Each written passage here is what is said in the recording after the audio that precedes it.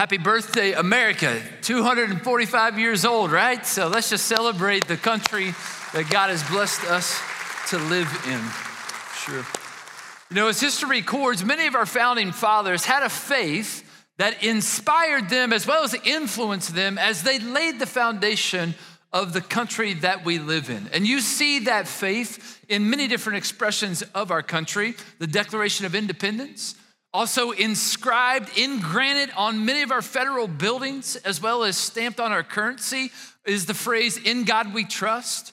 I mean, the roots of our country go back to a faith that was rich and a dependence on God.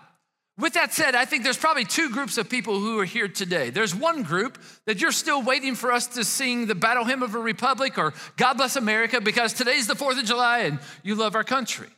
There's another group of people, though, that are here today that might find themselves what I would describe as disenfranchised. You kind of look around at the state of our country, spiritually speaking, and kind of wonder, like, what is the future of our country? Where's our country headed? What's the reputation we have in the world around us?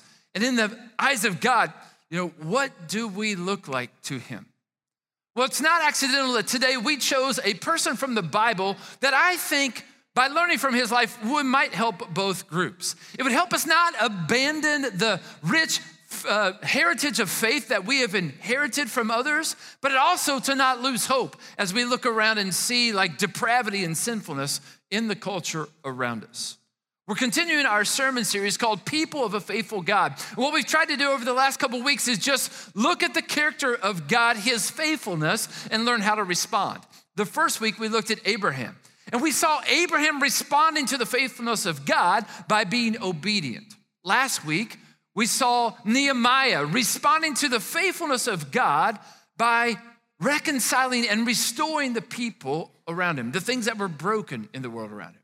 I really appreciated Ali Ruhi, our guest speaker last week from Centerset Church in Silicon Valley, California. He's one of our church planting partners. I thought he did a great job challenging us from the life of Nehemiah. Yes.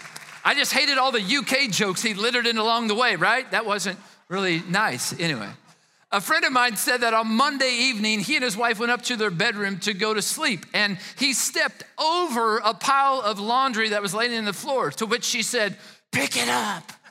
And then she chucked a shoe at him. You know, it's like, so I hope we learned a little bit more from Ali than just that, right? Well, today we're going to look at the life of Daniel. Daniel is recorded. He has a book in the Bible, the Old Testament, named after him. If you want, grab your Bible and turn to Daniel. We're going to jump in there in just a few moments. I think we can learn from Daniel how to respond to a faithful God by being dependent. It might be helpful to have a little context of where we find and pick up the life story of Daniel. Right now, God's people, the nation of Israel, who had been warned numerous times by numerous prophets to turn back to God, to quit living in disobedience, well, they find themselves in a predicament. God, because he loved them so much, allowed his people to be disciplined by him, allowing them to be attacked and overtaken by the country or the nation of Babylon. Both Jeremiah and Ezekiel prophesied that this was going to happen. And the book of Daniel gives us some chronological context, some historical context as we begin looking. Daniel chapter 1, look at verses 1 and 2. In the 3rd year of reign, Jehoiakim, king of Judah, Nebuchadnezzar, king of Babylon, came to Jerusalem and besieged it. And the Lord delivered Jehoiakim, king of Judah, into his hand, along with some of the articles from the temple of God. These he carried off to the temple of his God in Babylonia and put in the treasure house of his God. Now, all this occurred in 605 BC. King Jehoiakim was one of the worst kings of Judah. He was nothing like his father Josiah, who loved and honored and obeyed God. King Nebuchadnezzar had attacked Jerusalem many times, but this time, like verse 2 cited, the Lord delivered Jehoiakim and the nation of Israel into the hands of Nebuchadnezzar. Now, that might cause you to question God's faithfulness from the get-go here today. I mean, why would God let something like that happen? Why would he turn his back on the people of Israel, a group of people he had promised to be their God forever? Well, the fall of Jerusalem actually aligns with judgment that was associated with the covenant that God had made with his people. And it was also a fulfillment of prophecy. It was God being true to his word. Listen to his words through his spokesman Moses from Deuteronomy chapter 28. Moses says, if you fully obey the Lord your God and carefully follow all his commands I give you today, the Lord your God will set you high above all nations on earth. The Lord will establish you as his holy people, as he promised you on oath, if you keep the commands of the Lord your God and walk in obedience to him. Then all the peoples of the earth will see that you are called by the name of the Lord, and they will fear you. Do not turn aside from any of the commands I give you today, to the right or to the left, following other gods and serving them. However, if you do not obey the Lord your God and do not carefully follow all his commands and decrees I'm giving you today, all these curses will come upon you and overtake you. One of the curses is the Lord will bring a nation against you from far away, from the ends of the earth, like an eagle swooping down, a nation whose language you will not understand, a fierce-looking nation with no respect for the old or pity for the young. Just as it pleased the Lord to make you prosper and increase in number, it will please him to ruin and destroy you. You'll be uprooted from the land that you are entering to possess. God is faithful. He is true to his promises. You can take him at his word. You should take him at his word. While Nebuchadnezzar thought that he was in control and he was dominating the world, it was really God's sovereignty and his divine rule at work. He was upholding his word and his promise to the nation of Israel that if they obeyed him, he was going to bless them. If they disobeyed them, they would be disciplined. Not only were the walls of Jerusalem destroyed, the temple burned down, and articles of worship taken as spoils, Nebuchadnezzar also told his officials to take captives. Continue reading with me now in verse 3. Then the king ordered Ashpenaz, chief of his court officials, to bring into the king's service some of the Israelites from the royal family and the nobility, young men without any physical defect, handsome, showing aptitude for every kind of learning, well-informed, quick to understand. I kind of think of Paul Lingy when I read these descriptions here, right? Qualified to serve in the king's palace. He was to teach them the language and literature of the Babylonians. The king assigned them a daily amount of food and wine from the king's table. They were to be trained for 3 years, and after that, to enter the king's service. Among those who were chosen were some from Judah: Daniel, Hananiah, Mishael, and Azariah. The king's official gave them new names. To Daniel, he gave the name Belteshazzar. To Hananiah, Shadrach. To Mishael, Meshach. And to Azariah, Abednego. The king wanted to reprogram these young Israelites. He wanted to weaken the prospect of there ever being a strong Israelite nation, and he also wanted to strengthen the Babylonian society. He introduced them to new customs and new culture. He gave them a new diet, and he gave them new names. This full immersion into a new culture was to wear them down and to win them over. But I love the description of Daniel in verse 8. It says, Daniel resolved not to defile himself with the royal food and wine. And he asked the chief officials for permission not to defile himself in this way. Babylon was where Daniel was living now, but Babylon would never be Daniel's home. Daniel is most likely a teenager along with his other 3 companions. And they had the courage to make such radical commitment to God in the face of extreme pressure. They had been raised to know God. They understood his ways. But in this moment, it required Daniel and his 3 friends to trust the faithfulness of God and to honor him. They trusted God so much that Daniel proposed a test to the official. He said, let us only eat vegetables and water and then compare us to the other captives after 10 days. At the end of these 10 days, Daniel, Hananiah, Mishael, and Azariah looked healthier and better nourished than all the others. So the official took away all the choice food from the rest of the captives. I'm sure they were thrilled by that, right? I had the chance over the last 2 weeks to travel up to Camp Ileana and see our students, our staff and volunteers enjoying camp this summer. Over 600 students were there learning about how to live and love like Jesus.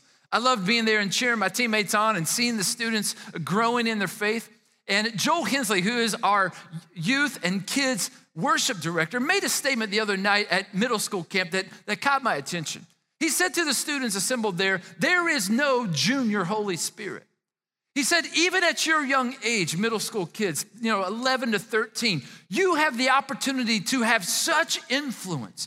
You can change the world around you right now. It reminded me of what Paul was to tell Timothy, or what he told Timothy, 1 Timothy 4:12. Don't let anybody look down on you because you are young, but set an example for the believers in your speech, in your life, in your love, in your faith and purity.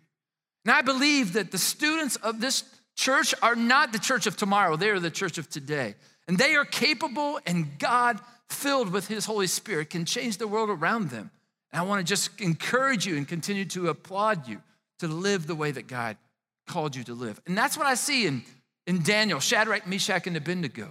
Even at a young age, they were living faithfully to God. These young men had the courage to stand strong in the face of the king and the evilness around them. Compromise was not a word in their vocabulary when it came to spiritual commitment and conviction. King Nebuchadnezzar selected these four for his service. None were equal to them. In verse 17, it says, these four men, God gave knowledge and understanding of all kinds of literature and learning. And Daniel could understand visions and dreams of all kinds. This came in really handy for Daniel because the next thing recorded about him in Scripture is him interpreting the dream of King Nebuchadnezzar. King Nebuchadnezzar had this dream, and he called all the wise people around him and said, I want you to tell me my dream and then interpret it. And none of them could. But Daniel came to King Nebuchadnezzar, not only told him what his dream was, but he also interpreted. He said, King, you dreamed about a statue, and this statue had a head that was made of gold. Its chest and arms were of silver. Its belly and thighs were of bronze, legs of iron, and its feet was made of clay and iron mixed. And in this dream, a rock was cut out of a mountain, but not by human hands. And that rock smashed the statue into pieces. Daniel was able to not just tell the king his dream, he interpreted the dream for him. And he stated that following King Nebuchadnezzar, there would be 3 more kingdoms, followed by a final kingdom that would never end. Now, most scholars and interpreters think that what Daniel was pointing to was a prophecy about that rock that we would come to know as Jesus, and that the kingdom that would never end would be the kingdom of God. King Nebuchadnezzar was so impressed with Daniel, he appointed him ruler over all of Babylon. And Daniel asked his 3 friends to be appointed as administrators. It seemed to work that way back in those days as well.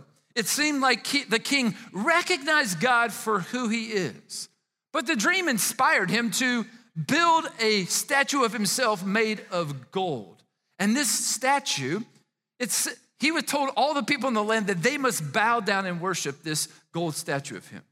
Now, Daniel's not mentioned in this moment of time, but his 3 friends, now identified by their Babylonian names, Shadrach, Meshach, and Abednego, they are observed not bowing down to the gold statue. I may have told you this before, but I always wanted to name a child of ours the name Shadrach. And when Christy and I got married, that was something I said to her. It did not make her list of kids' names. And so we did not end up naming any of our 3 kids Shadrach. I was a little disappointed. And then we got a dog. And she said, hey, now's your chance, big guy. If you want to name something in the Heller family Shadrach, you can name the dog. So we, for the last 13 years, have had this little Shih Tzu named Shadrach, right? And it's coming real handy. I mean, I thought, if he ever finds himself in the fire, the Lord is with him, right? And that seems to be biblical.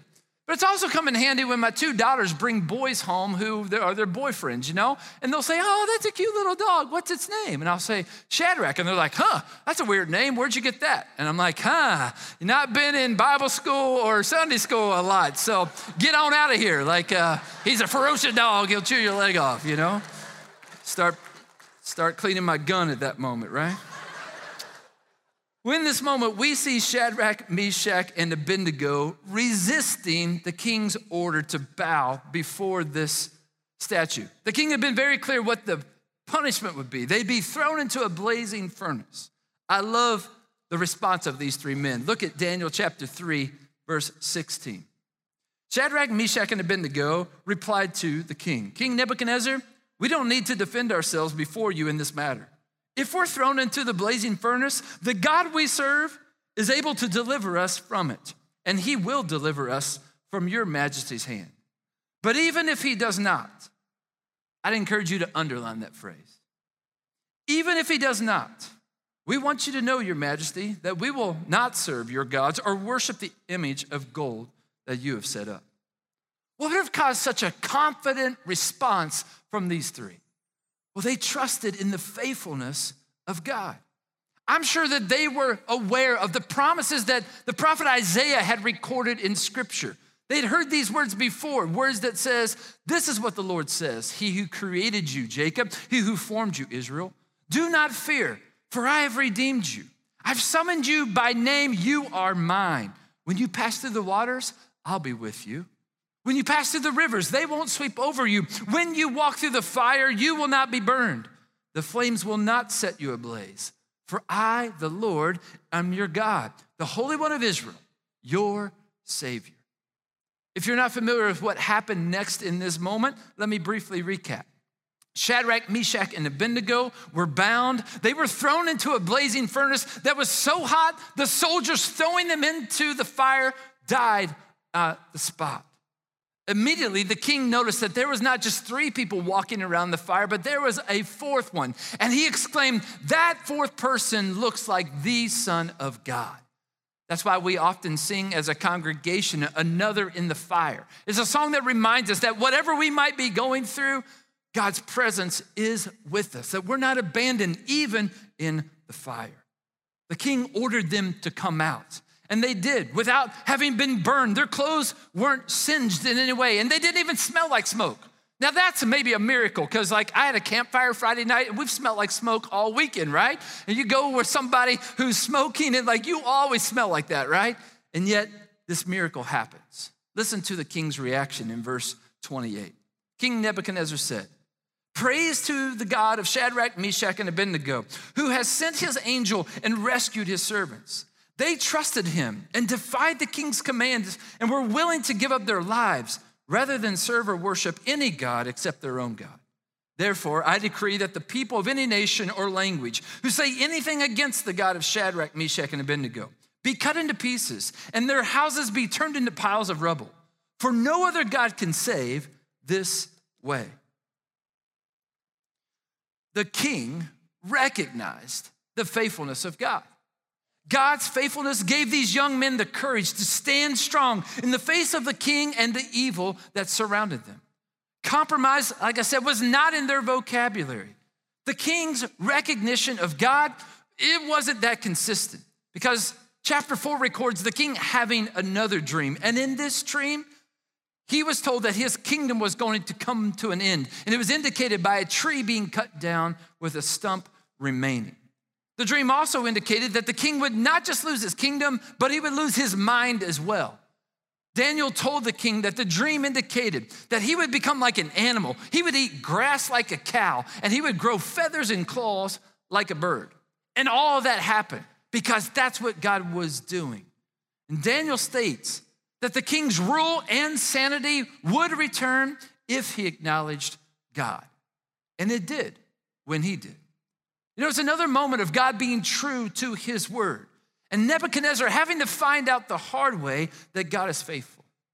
D.A. Carson says this, the book of Daniel, even the parts that may be viewed as historical, should not be thought of as a merely balanced and orderly account of the affairs in Babylon. Rather, it portrays select moments of high tension in the ongoing conflict between the kingdoms of light and darkness. From the record of divine intervention in such dramatic events, the reader is intended to gain encouragement for all contemporary spiritual struggles. Chapter 5 records a new king is now in charge. His name is Belshazzar. He's the grandson of Nebuchadnezzar. We're not going to take a look at today all that it says about his life, but let me just simply comment that Belshazzar was a decadent man. He was full of sinfulness, idolatry, as well as blasphemy. While he was hosting a party with some of his officials and countrymen, the hand of God literally showed up and began writing on the wall of the banquet hall a message to the king. That message in the original language was Mene, Mene, Tekel, Parsons. And Daniel was able to translate that to the king, this message: God has numbered the days of your rule and have brought it to an end. You have been weighed on the scales and found wanting. Your kingdom is divided and will be given to the Medes and Persians. King Belshazzar died that very night, and a new king, Darius the Mede, took over. And chapter 6 records the most famous of Daniel's life moments. But you may not realize that when Daniel was thrown into the lion's den, he was in his 80s. If you thought it was kind of crazy for Abraham to be having a baby at 100, it's not really fair to push an old man in a hole where there's a bunch of lions, right? But that's exactly what happened.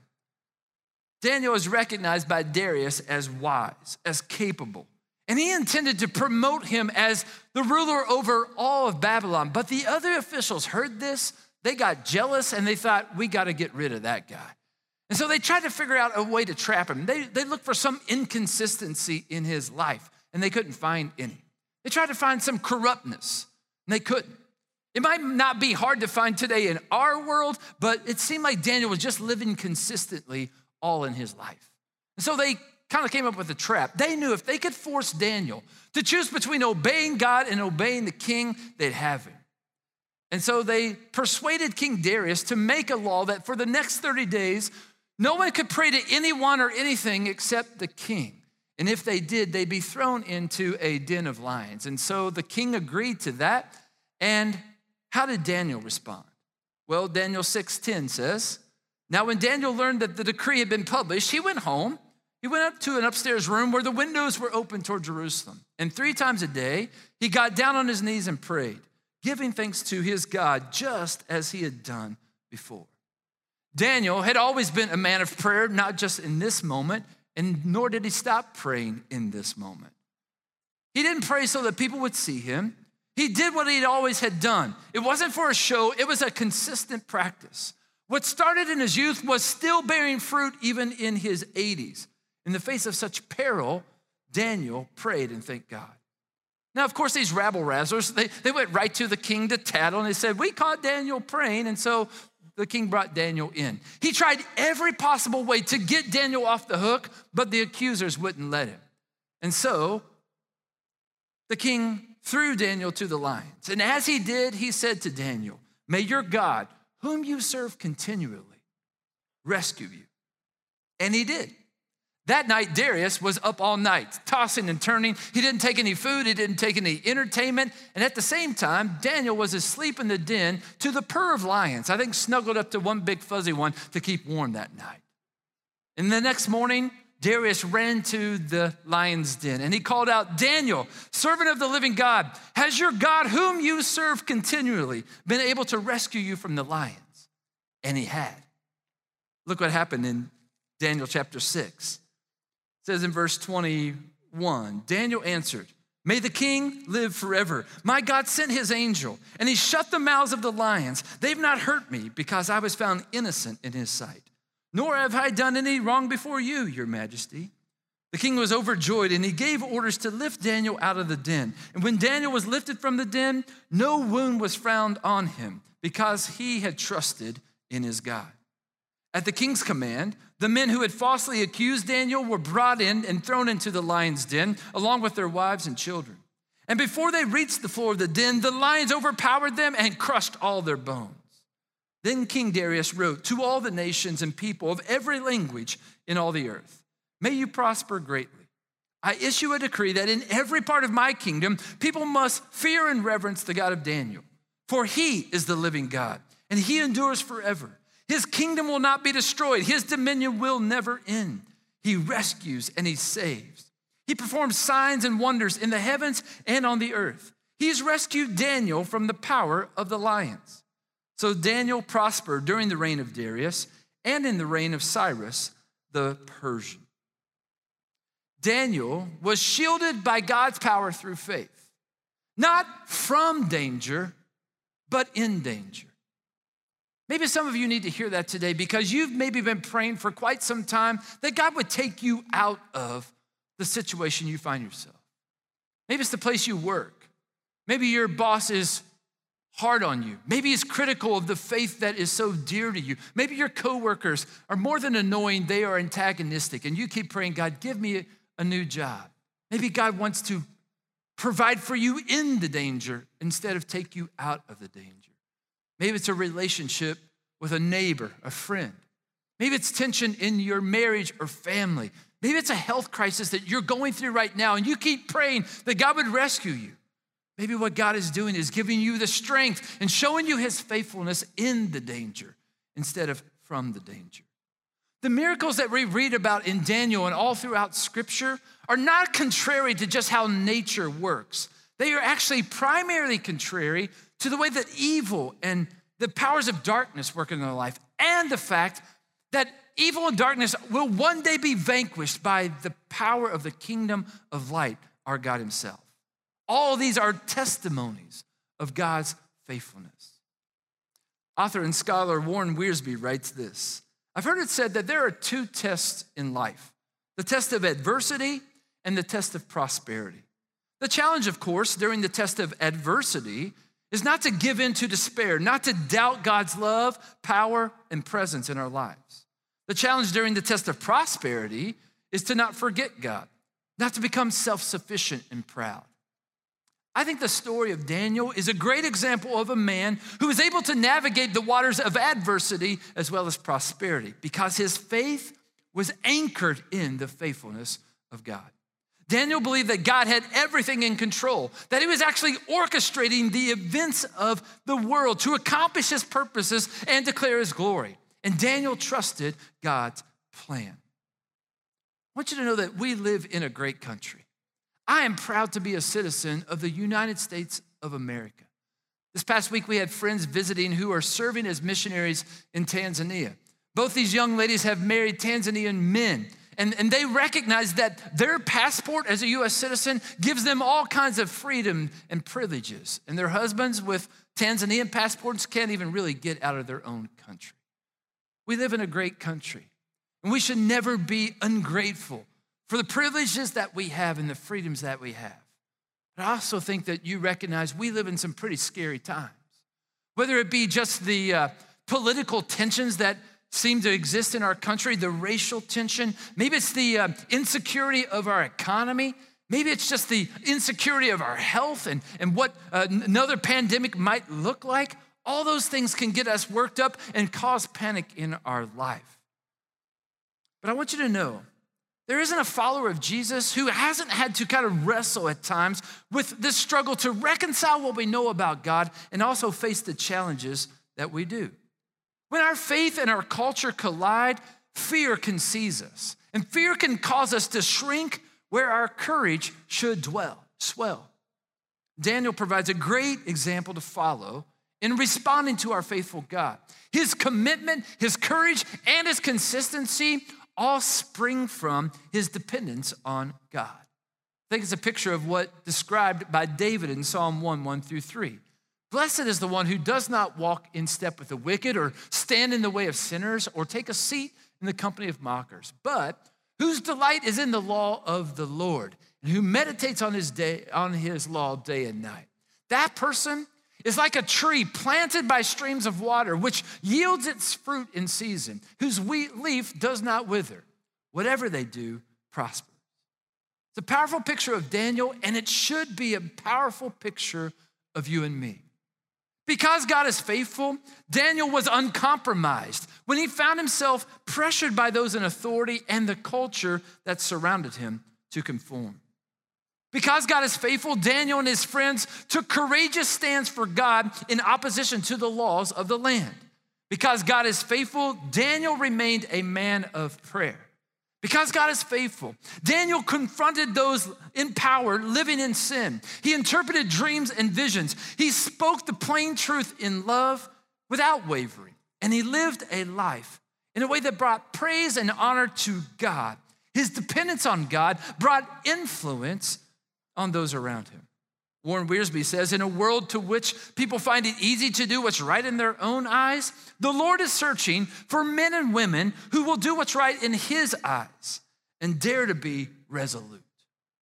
The life of Daniel teaches us that this world is not our home. It will always be a foreign land to the people of God.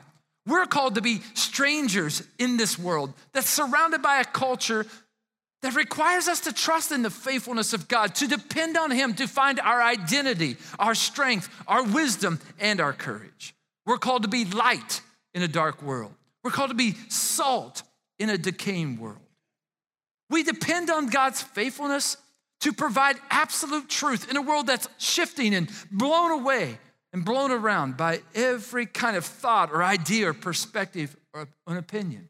This truth is not relative. It's not up to us to define. So we must remain pure, confident, and consistent in the Word of God. And still applicable to our lives and to every issue of our day. We depend on God's faithfulness to stand firm in our convictions, to have the courage to stand alone, regardless of what people think of us or even do to us. We depend on God's faithfulness to take a bold stand for biblical truth, to speak the truth in love, to offer compassion and justice, even when it goes against the grain or causes us to swim upstream. We depend on the faithfulness of God because he is sovereign. His kingdom will never end. He is our God. He's our Father. He's our Master. He's our King. We may have confused you last week because at the end of our services, we actually encouraged you to read Ruth, and we should have told you to read Daniel. So sorry about that. You may not have got to the end of Daniel. Or maybe you started reading about chapter 7 through 12 and maybe got a little freaked out by the visions and the dreams Daniel's having. But I want you to see what happened at the very end. Flip over to chapter 12. In chapter 12, Daniel is given a vision of the end of time. I love how he closes his final words. Look at chapter 12, verse 13. Daniel is speaking to us, I think, and he says this, "As for you, go your way till the end." And not just any way, not just the way that you described or you choose, but God's way. "You will rest. And then at the end of your days, you will rise to receive your allotted inheritance." Because God is faithful, you and I can depend on him. And Daniel and his three companions remained faithful to their true identity. They obeyed God, and they were a shining testimony and witness of both God's faithfulness as well as God's grace. He sent them on a missionary journey, abandoning all that they knew as familiar, so that they might bear a faithful and true witness to the one true God. I think they beautifully typify another Hebrew who would arrive about 600 years later, who would be taken to a foreign land and bear witness to the one true God. He left his home willingly to live in a sinful land, but he never defiled himself even once. He took on those who criticized his lifestyle. He was bold in the face of authorities of this world. He even took on Satan himself and was faithful to God's plan even to death. He was completely dependent on God's faithfulness. And because he was, our lives and the whole world have never been the same since. This person is Jesus, a powerful example of dependence on the faithfulness of God. And on a day when we as a country celebrate our independence, I think it's way past time that we as followers of God declare our dependence on him and his faithfulness. That God would equip and empower us to live lives that please him no matter what country we live in, no matter who sits in the Oval Office, no matter what legislators say is legal or illegal, no matter what the culture around us approves of, celebrates, or affirms. We choose to obey and honor God no matter what. We choose to take our cue from the King of Kings and the Lord of Lords, who is our faithful and never-ending friend. And we choose to live and love like him. Would you pray with me? God, thank you for the United States of America. God, I'm often just overwhelmed by the reality that I didn't choose to be born in this country. I had nothing to do with it. And yet, dear friends of mine who were born in Panama or born in Mexico or born in Kenya, they don't have near any of the rights and opportunities that I do. And God, I didn't deserve that. but I certainly don't want to be ungrateful, God. And I want to use the opportunities and the freedoms and the privileges that this country provides for your glory. God, regardless of who's in charge of this country or any other country for that matter, God, you're sovereign. So today I declare my dependence on you. God, I need you. It feels like the biggest understatement I could ever make. God, I need you for strength and wisdom and courage, especially to live in a way that's contrary to maybe what the world is headed toward or what the world even celebrates. God, I need your help to live in a way that honors you. And I pray that all of us would declare that dependence on you, God. And I pray that you would change us from the inside out in such a powerful way that the world would notice. The world would notice so much that they might insult us or criticize us. They can reject us. They can do whatever they want to us, Lord. But I pray that they would not be able to overlook the fact that it's you and your light shining through us. That, God, we are salt, we are light, we are strangers and aliens in this world, all for your glory. God, I pray that they would not just notice, they'd be drawn to the light. They'd come to know you as a faithful God like we do. God, before we leave today, I just want to lift up my friend Josh Slater, the pastor at Mount Olive General Baptist Church here in Newburgh, God. Thank you for the torch of light that his dad has carried in this community for 30 years, God. Thank you for the baton that's being passed to Josh as he now becomes the pastor of that church to lead full time, God. Thank you for he and his wife and their several kids who have served you in all kinds of places around this world. Thanks for bringing them back to Newburgh. Thanks for the heart he has for individuals with special needs. I thank you for his life and how he's living for you. I pray that you would bless our brothers and sisters in Christ from Mount Olive.